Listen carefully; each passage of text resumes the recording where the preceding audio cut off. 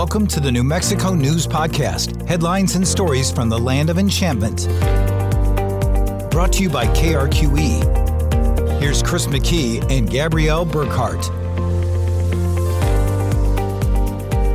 Gabby, did you have, as I'm going to say, a happy Christmas? That's from Harry Potter. I hope I did. You're talking to my past self, though, and listeners are hearing this in the future, since we're making this recording ahead of both of our holiday vacations. It's pretty radical. We do We're time traveling. Yes. Traveling through time in a DeLorean. We do hope everyone had a nice holiday weekend. So before the new year hits, this week we thought it would be a good idea to talk about one of the strong silent forces of the newsroom. That is what we call KRQE Investigates. It is a two-person unit. And if you didn't know, when Gabby isn't podcasting, she is one of those two investigative reporters alongside someone else who we've had on the show earlier this year, and having her on here again, investigative reporter Ann Perrett, joining us here today. Ann, hello. Hello, you two. Thanks for having me. Absolutely. So this week's format is also perhaps slightly different from the usual. Gabby is, of course, co-hosting this podcast normally, but Gabby, you have graciously agreed to be a semi-guest this week. Semi-guest. Because we're going to talk to you a lot more about one of your investigations. Yeah, and I'll answer your questions, Chris, as best as I can when we get there. But before I give up my host hat, some more context for what we're doing today. Ann and I picked some of our best or most impactful stories of 2022 to be featured in our KRQE Investigates special that will air at the end of the year. Our special project's executive producer, Kristen Ferguson, put that together. Thank you, Kristen. And that special will air on KRQE soon on December 29th. Ahead of that, Ann and I will go over a couple of the stories in that special, which listeners will be able to watch, and we'll link to those stories in our show notes on the podcast. All right, so let's talk about these stories, and we'll start with Ann. Out of all the stories you covered this year, we had you pick one to talk about today. Before we let people listen to that story, tell us a little bit about it. Why did you investigate this particular issue? So I chose my story about Brian Vannetta. He's a deputy who served in the Curry County Sheriff's Department. In January of this year, he died of COVID-19. His wife and parents have both said that they have no doubt that he caught COVID-19 on the job, but workers' compensation disagreed with them. So his family was denied line of duty death benefits as a result of workers' comp disagreeing with them. The piece that I did kind of looks at why that is, and then the fight that his family waged to get any sort of money, any sort of financial benefit to support his family after his unexpected passing. He was just 34 years old. Deputy Vannetta had a wife and two young kids. The why I chose to investigate this particular issue, his family had reached out and they wanted answers. And that's, a big part of our job is helping people in that way. They were under the impression that protections were in place, that his wife and kids would be taken care of. He served as a law enforcement officer for 12 years. Again, they believed that he contracted COVID-19 on the job. They had no doubt, as they repeatedly told me. And then we were also kind of questioning how, our countless other first responders in New Mexico would be impacted if they were to die of COVID-19 or even just get sick from it after seemingly catching it on the job. There would be no guarantee that their family would be financially supported if we're looking at what happened with Deputy Vannetta. So would they continue to show up to work and risk the infection? So a lot of questions that we wanted answered. Did this story take a lot of research or time to process? Definitely. There was a whole lot to make sense of. Workers' comp is dished out by a private insurance company. They would not talk to me. Neither would Curry County. And then there were the state and federal laws that I had to dissect, and just a lot of paperwork to read through and a lot of on-background conversations to be had to really understand what was going on here. So if you haven't seen Ann's story, we're going to play it for you right now, and you can listen to this story. We'll also link to it in our show notes. If they're killed in the line of duty, their families are supposed to be taken care of. That's the promise law enforcement officers have heard again and again. Well, what if they die of COVID-19 after seemingly catching that virus on duty? In a KRQE News 13 investigation, Ann Perrette shows you the fight a deputy's family has had to wage to get what they believe they deserve. The sheriff's department came and escorted us home. Every town we went through, they picked up more police cars, and it was a very neat honor. Ready! Ready! Fire! Honors for a man who served 12 years in law enforcement. My dad was an FBI agent, so we go way back. His son, Brian Vannetta, began his career with the U.S. Border Patrol before returning home to Curry County. He said, I want to come back where my granddad and where you served the community, and when you went into dinner, people go, hey, I know you were at my house the other night. Charlie Vannetta and his son were actually partners for 2 weeks in 2021. The Sheriff's Department asked for his help during the pandemic. To get to do that and to watch each other and watch each other's back was amazing. He loved serving his community. That's why he did law enforcement. He just had a great personality. Christina Vannetta married Brian in 2015. The two met when he transported a patient to the hospital where she worked. Christina brought 2 sons into Brian's life. They were not his biologically, but they became his. If anybody were to say they were his stepkids, he'd probably punch them in the face. He did not look at them as his stepkids. They were his boys. Boys now growing up without him. Brian died months before his older son's high school graduation. He tested positive for COVID-19 December 18th. The deputy, who wasn't vaccinated, spent 2 weeks on a ventilator, including Christmas and New Year's, and passed away on January 3rd. Brian was just 34 years old. I never would have thought when I took my husband to the emergency room that was the last time I was going to actually be able to see him. On top of grieving, Christina had to spend the 6 months after he died fighting for her husband's line-of-duty death benefits. He worked. He didn't just sit at the office all day. He didn't go sit somewhere in his car. He was very active in his job. So I have no doubt that he caught this on duty. None. The workers' compensation paperwork submitted by Curry County agrees, saying they presume their deputy was exposed to the virus while on patrol, but they denied it. They're insistent that he did not get COVID on duty. I tried to question the privately run New Mexico County Insurance Authority pool and was told, quote, the discussion or decision to deny any claim is privileged. With this denial, Brian's wife and kids are missing out on more than $600,000, 13 years of his salary through workers' comp, and extra state retirement funds. So now he only gets what he's put in. He doesn't get fallen officer retirement, which is huge. Trying to recover at least some of the workman's comp money, Christina hired a lawyer to fight the insurance authority's ruling. She settled. Rather than dealing with the court process, they'll pay Brian's family $15,000 total. I have a lot of anger built up just because my husband served his community. He served the people of his community, and there's nothing. His family could be getting some help from the federal government, though, up to $390,000 for Deputy Vannetta's death. A law passed in 2020 expanded the DOJ's Public Safety Officers Benefits Program to now say it should be presumed an officer who contracts COVID-19 got it on the job. So, to the feds, Deputy Vannetta did die in the line of duty. Senator Cory Booker of New Jersey sponsored that bill. We must eliminate the instances in which families are asked to prove what is unprovable. So what about the state government?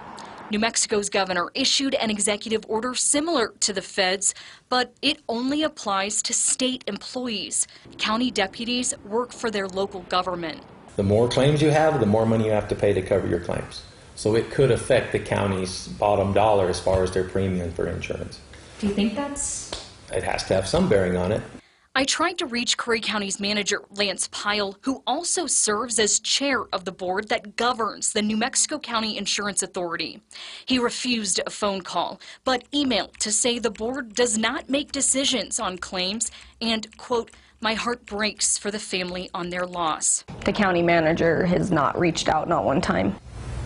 It's hard to understand. The Venettas feel outside of the sheriff's department, their county leaders have abandoned them. They didn't attend his funeral. And that bothers me. You know, I would hate for another spouse to have to go through what I've gone through. Brian's death also alerted his county to a, quote, oversight. The Venettas believed his $50,000 life insurance would double since he died in the line of duty. But Curry County hadn't been paying for that added benefit. Ann Perrette, KRQE investigates. Brian Venetta is the second New Mexico lawman to die from COVID-19. The Colfax County undersheriff died of the virus in September of 2021. His sheriff says he ran into the same trouble with the insurance company. In this year's legislative session, lawmakers voted to increase the supplemental benefit provided to families of fallen officers. They could receive $1 million on top of the officer's retirement and life insurance. That law went into effect after Deputy Venetta died. So after that story aired, did you get any feedback from either viewers or other people who saw this? Sometimes even government workers will maybe email you and say, hey, I saw that and I want you to know this. Did you get any feedback? Because it sounds like the county and the insurance company would not comment for your story on this deputy's case. The feedback I got was really surprise, which I was kind of expecting. You know, a lot of people were not aware of what this family had been going through. Typically, when a first responder dies, I mean, the red carpet is laid out for their family. And that was just not the case for them. They felt, again, you kind of heard in the story, you know, the county officials didn't show up to the funeral, and that was really hard for them. The family also reached out. They were certainly grateful. The story actually informed them of some things that they didn't know. The county manager, I know you mentioned, couldn't get them to comment, but I did get an email from the county manager. As you saw, he would not answer any of my phone calls. And of course, it did take some time for him to get back to me. He wouldn't explain anything about the insurance company's decision. Again, we know that he is the chair of the board that governs the New Mexico County Insurance Authority. But he did express his condolences to the family for their loss, something that they tell me that they had actually never heard from him. So that meant something to them. Your story also mentioned Brian Venetta's wife and kids. They're missing out on more than $600,000 from workers' compensation. That's 13 years of his salary and extra state retirement funds. His family isn't getting that fallen officer retirement, which tell us again, what is that difference? What would that difference be for that family? Yeah, it's a little confusing, right? Again, you asked me like about the process and how much time it takes. And that was one big piece of this. So workers' compensation denied that he contracted COVID-19 on the job. That meant no line of duty death benefits. His wife hired a lawyer to fight that, to argue that. She ended up settling rather than, she told me, kind of dealing with that court case because you never know how long that could take. She settled for $15,000, very different than $600,000. And I have documents that show that with that settlement, she signed paperwork saying that she understands, she agrees that this settlement does mean workers' comp isn't now saying that he died in the line of duty. They still believe he did not die in the line of duty. As a result, when you mention that fallen officer's retirement fund, that is through the PERA. And they have said to the family tells me that with that denial, his family does not qualify for the fallen officer retirement fund. I'm told that that would have doubled the amount of money that he was putting into his retirement. So instead, what his family's receiving right now is just the money that he put into his retirement account. And when you talk about that workers' comp denial, one important thing to note, you saw the death certificate and it said that this officer died of COVID-19, correct? Yes. But again, their argument is he didn't get it on the job. So in May of 2020, you mentioned this in your story as well, New Jersey Senator Cory Booker, he seemed to sort of foresee this problem, sponsored a bill to help families like the deputy in this story. He said at the time, quote, "We must eliminate the instances in which families are asked to prove what is unprovable." You heard that in the story. So the deputy's family in your story, did they end up receiving money from the federal government because of that bill? Yes. I have learned since the story aired that the family did get those dollars. They were expecting that because, again, the bill very clearly says you don't need to prove what is unprovable. From my research, it should be close to $390,000 that the family is getting or did get. The intention of it is to pay for his kids' college and just kind of set them up for their future, but of course also help out his wife as well. Is there anything else from this story, Anne, or from his family that you'd like to share? I look at it and see it as a very unique thing, right? Officers, we all know it's a very dangerous and potentially deadly job. So this line of duty, this fallen officer retirement is probably something that a lot of families consider when they have husbands and fathers and wives, do this job. And then we hit a global pandemic where so many people died. So I find you shed a lot of light into something that maybe people weren't thinking about.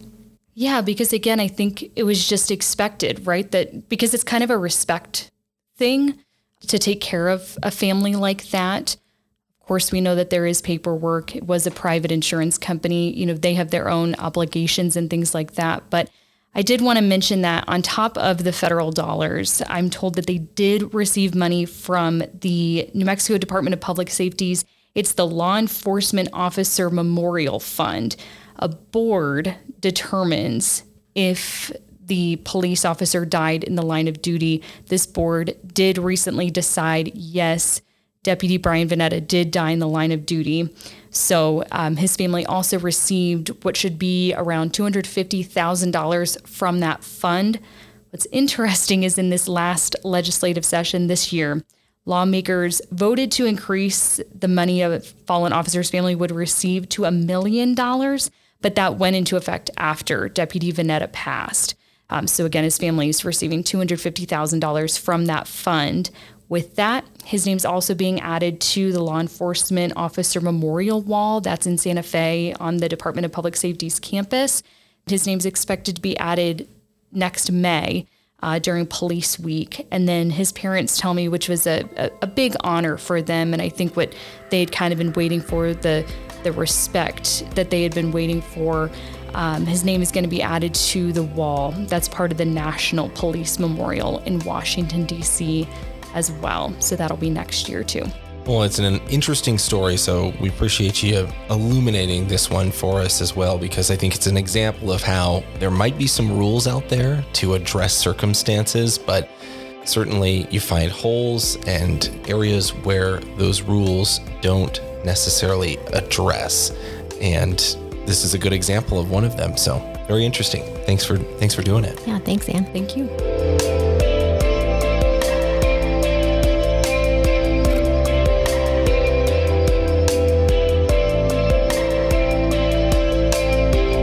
All right, now, Gabby, it is your turn. One of the most impactful stories you're sharing with us is one you put together in March.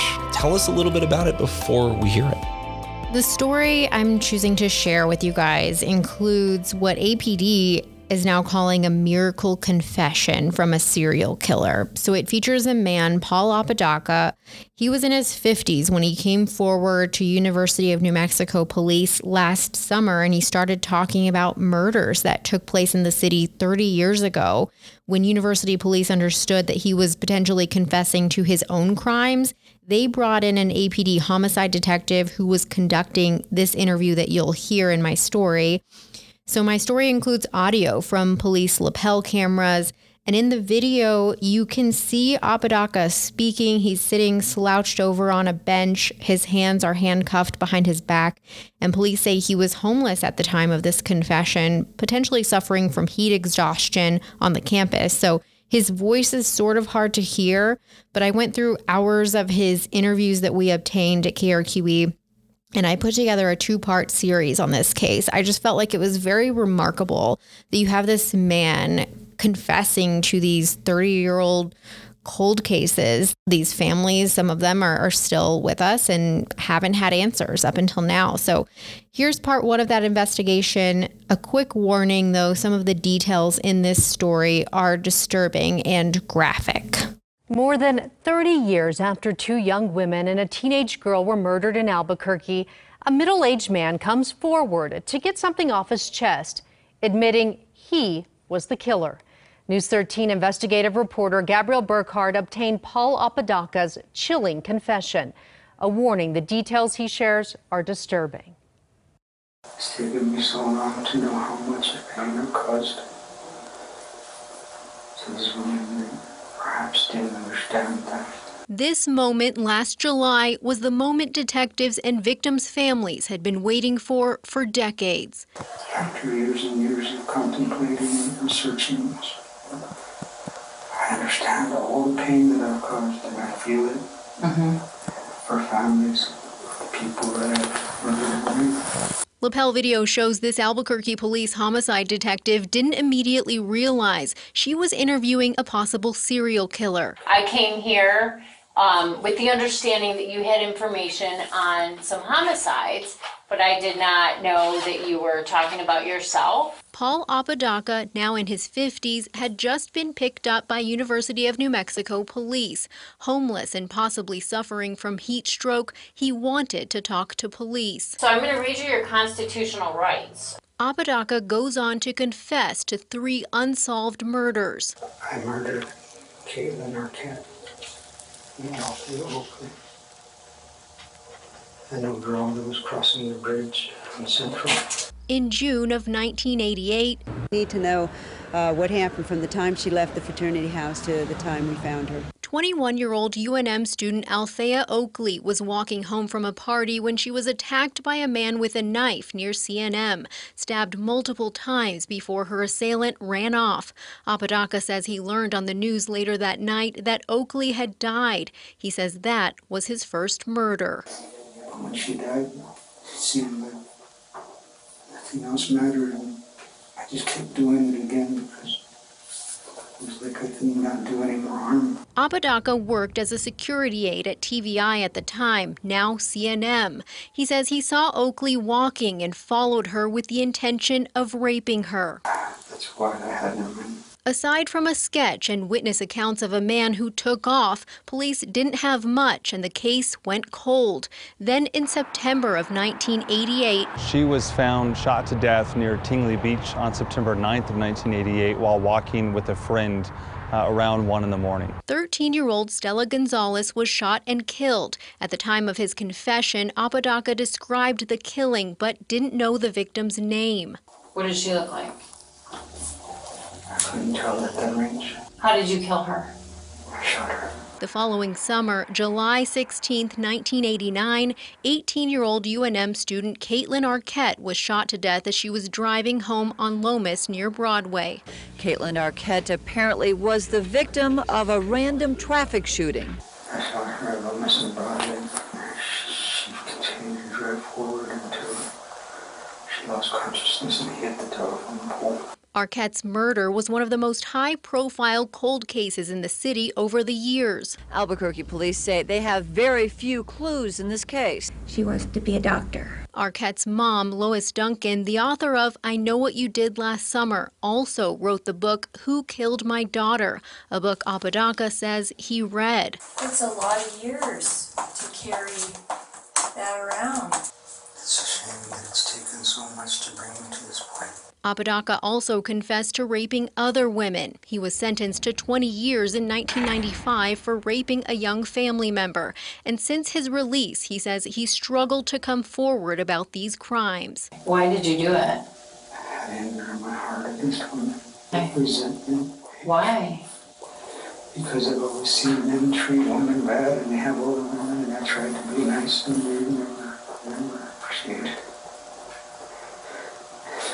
He says his actions, motivated by hate, were evil and dark, and referred to the Word of God and his struggle to accept punishment. God is forgiving. I've come to realize that I don't deserve to be forgiven.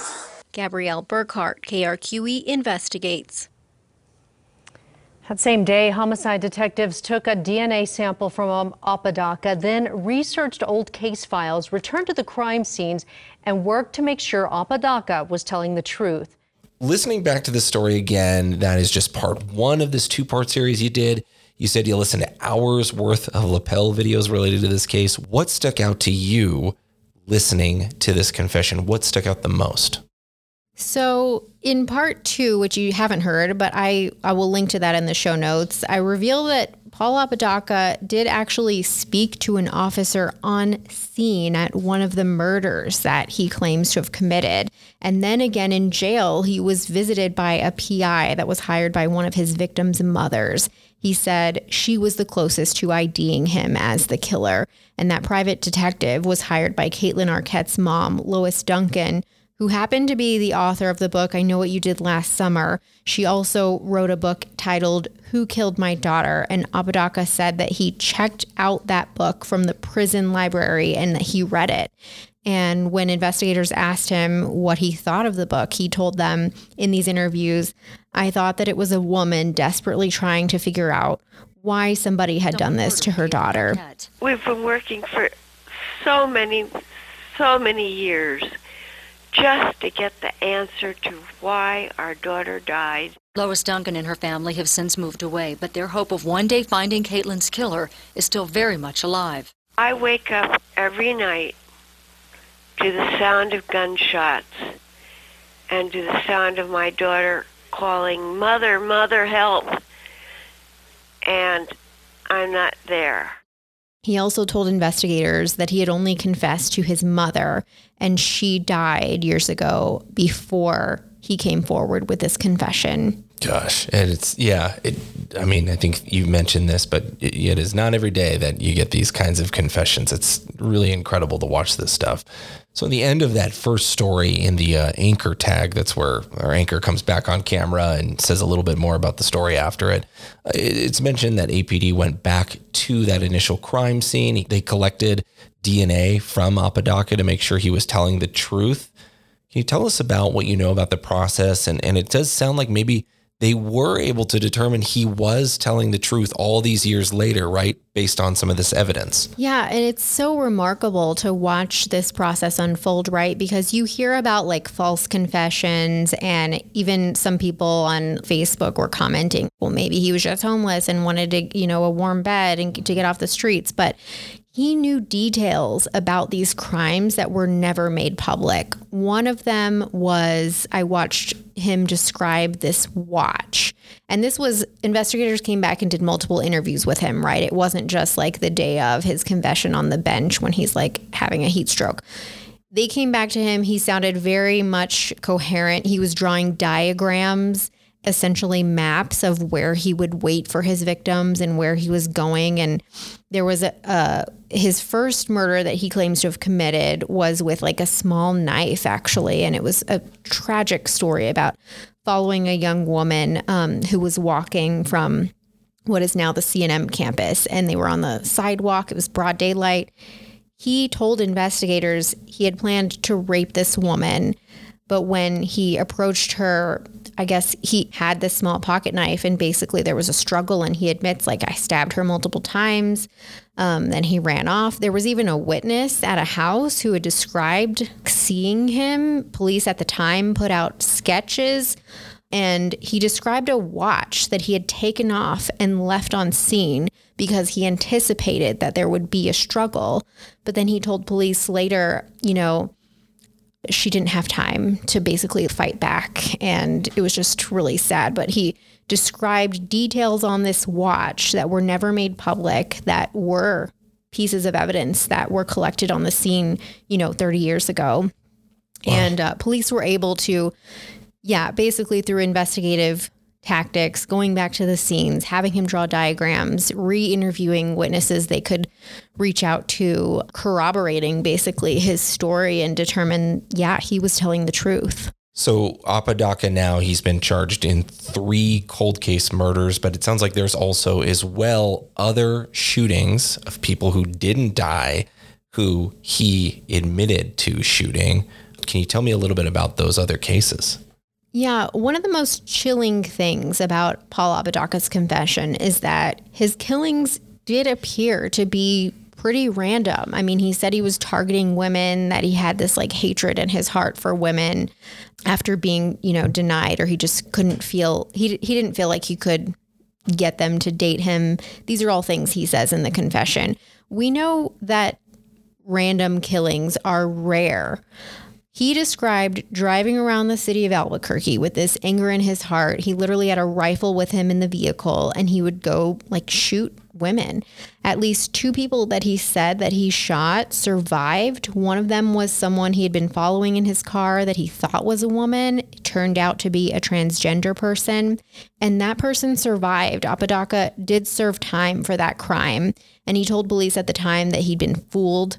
He now admits that was a lie. There was another person he claims to have shot in the face. I reached out to APD, and they were able to recently get in touch with that person and let that person know about this confession. Detectives did tell me that the statute of limitations in that case did run out. Anything else that you'd add about this story? Some of his cases are going to go to trial this year. One of them, actually, he should face a trial. The other ones, I'll keep an eye on the court system. They have hearings scheduled. We'll see how those court cases play out. But it's just one of those probably once in a lifetime stories that you hear about that you just can't make up the details of. And hearing him describe also why he came forward, he did say that he just wanted to come clean for the victims. And one of the investigators who was interviewing him said, talked about forgiveness and the idea of forgiveness. And he said, I don't deserve forgiveness. That was his words. So if you're interested, go check out this story. I did try to include a lot of his confession over a course of multiple days in these videos. So we'll link to those in our show notes, and you can check those out if you are interested. But I do know that maybe for some of these families, at least having closure, that's something that, this confession did potentially bring to them this many years later. Well, Gabby, thanks for sharing your story. As we mentioned, we will link to all of those stories discussed here today in the show notes. Gabby's story is actually a 2-parter, so alongside Ann's, we'll have 3 links there total. You can find all of those links on the post for this podcast episode as well on krqe.com/podcasts. That's where, if you haven't been there already, we have articles on all of our past podcast episodes. We're going to take a brief break here with one of our newer podcast jams. Hope you like it. But when we return in just a few seconds, a behind-the-scenes conversation of sorts with both Ann and Gabby, we're going to talk a little bit more about the why behind their work and what fuels them to investigate.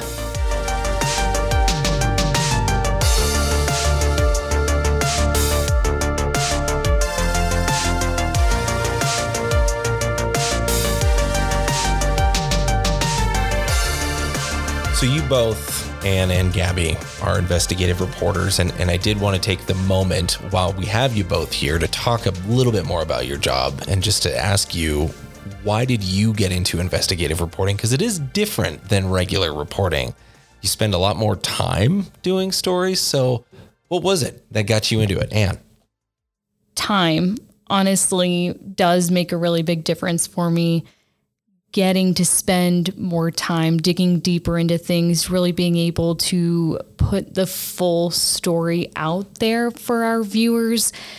When you're working in the hustle and chaos of Dayside, sometimes, even though you're giving both sides, you don't really get to flesh out all the details.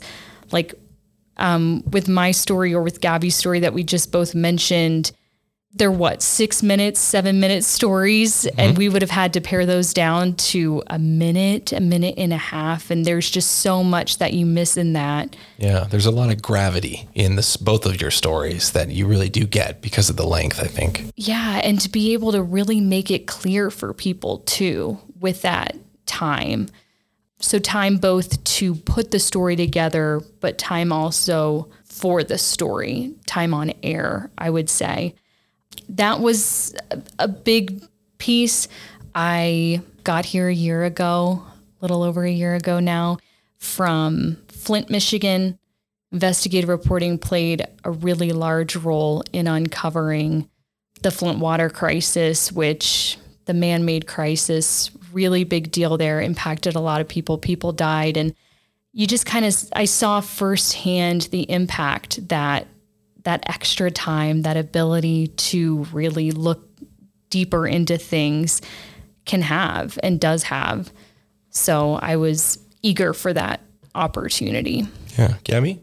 Similarly, I really do see journalism itself as a public service. In college, I had professors that were either current or former journalists. And one of them said to me, this job is about giving voice to the voiceless, or for people who may not otherwise have that platform to tell their story or uncover a wrongdoing. And, that really stuck with me in seeking out my first reporting job. And the ability to do investigative journalism is something I do not take lightly at all.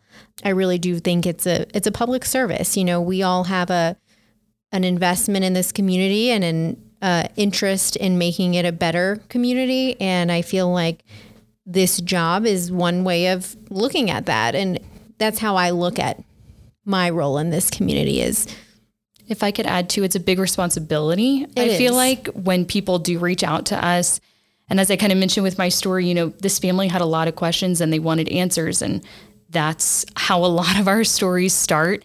And people trust us, but they also know that we're the ones that have that access. And that to me is huge as well. We have the ability to find those answers, whether it's through the time that we're given or because we're able to find the right source too. And sometimes, and I think like Ann and I sit in we share an office, so we field a lot of phone calls, and a lot of times we are people's final phone call when they feel like they've reached the limit of like bureaucracy. Like, I've called my counselor, I've called my senator, I've called this person and tried to solve this problem and I can't. Can you please help me? And so sometimes it's that. On those lines, you do field a lot of calls. Sometimes people have a different idea of what investigative reporters actually do. What is the biggest misnomer you think that is out there about investigative reporting that people maybe assume that you just like to remind them, like, hey, it's not all just exactly how you see it, perhaps? We are not lawyers. I think that is one big misconception. I mean, we do look at a lot of legal documents, so I feel like we maybe could be lawyers in another life, but it still take a lot more training, of course, but you do get a lot of background. Yeah, but sometimes we do end a phone call by suggesting, I think you need to call an attorney. Mm-hmm. I would also suggest one thing that I think is important to know about investigative reporting is that while you guys have the capacity to request documents, proof does not appear out of thin air. People always need to provide proof or help nudge you along towards finding proof, right? Certainly. Yeah, we absolutely can request public documents, of course, that takes a little longer than we would like and the people who we're helping with recently. But, you can't always just call us and say, I need this, find this out, bring light to this. We do need a little bit of guidance, a little bit more information in almost every situation, every pitch that people bring to us. Yeah. Proof does not just appear out of thin air. What advice would you give to young journalists? You guys have both been in the business now for a while. Like it or not. I know your wide eyes at me, but you guys have both been doing this for a long time. Several years. What advice do you give to young journalists maybe thinking about moving into the business of reporting? I think you have to remember that this isn't just a job. You are on a daily basis dealing with real people. A lot of people who come to us are having their worst days, have given up, and they need help. And, this isn't just signing an email and getting it over with, or, answering a phone call and having that conversation and hanging up. You have to remember that you have a huge responsibility, that you have been given a huge opportunity in this role, given that access, and you really can make a difference. We have, with our stories, I mean, one of your stories, Gabby, ended up with, a change at city council, the bus story that you did, bus violence story that you did.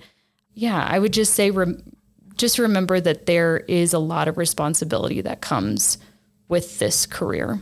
Yeah, and I would just encourage people, if you are interested in journalism or, have a knack for writing or storytelling, by all means, this profession, like every other one, needs dedicated, journalists who are committed. And if you value your community and want to give back, this is another way you can use your skills, your creative skills. We get to be creative with our photographers and our editors, and now even with this podcast and providing a different platform of telling the news. So I appreciate being able to use that as sort of a creative outlet, but also, the service to my community that I can give is in journalism. So if you look at it like that, there is a lot of difference you can make. And I think piggybacking off of Larry Barker's advice to young journalists, be an informed citizen, get involved, volunteer, know what's going on at your council meetings, know who your counselors are, just be informed. Yeah.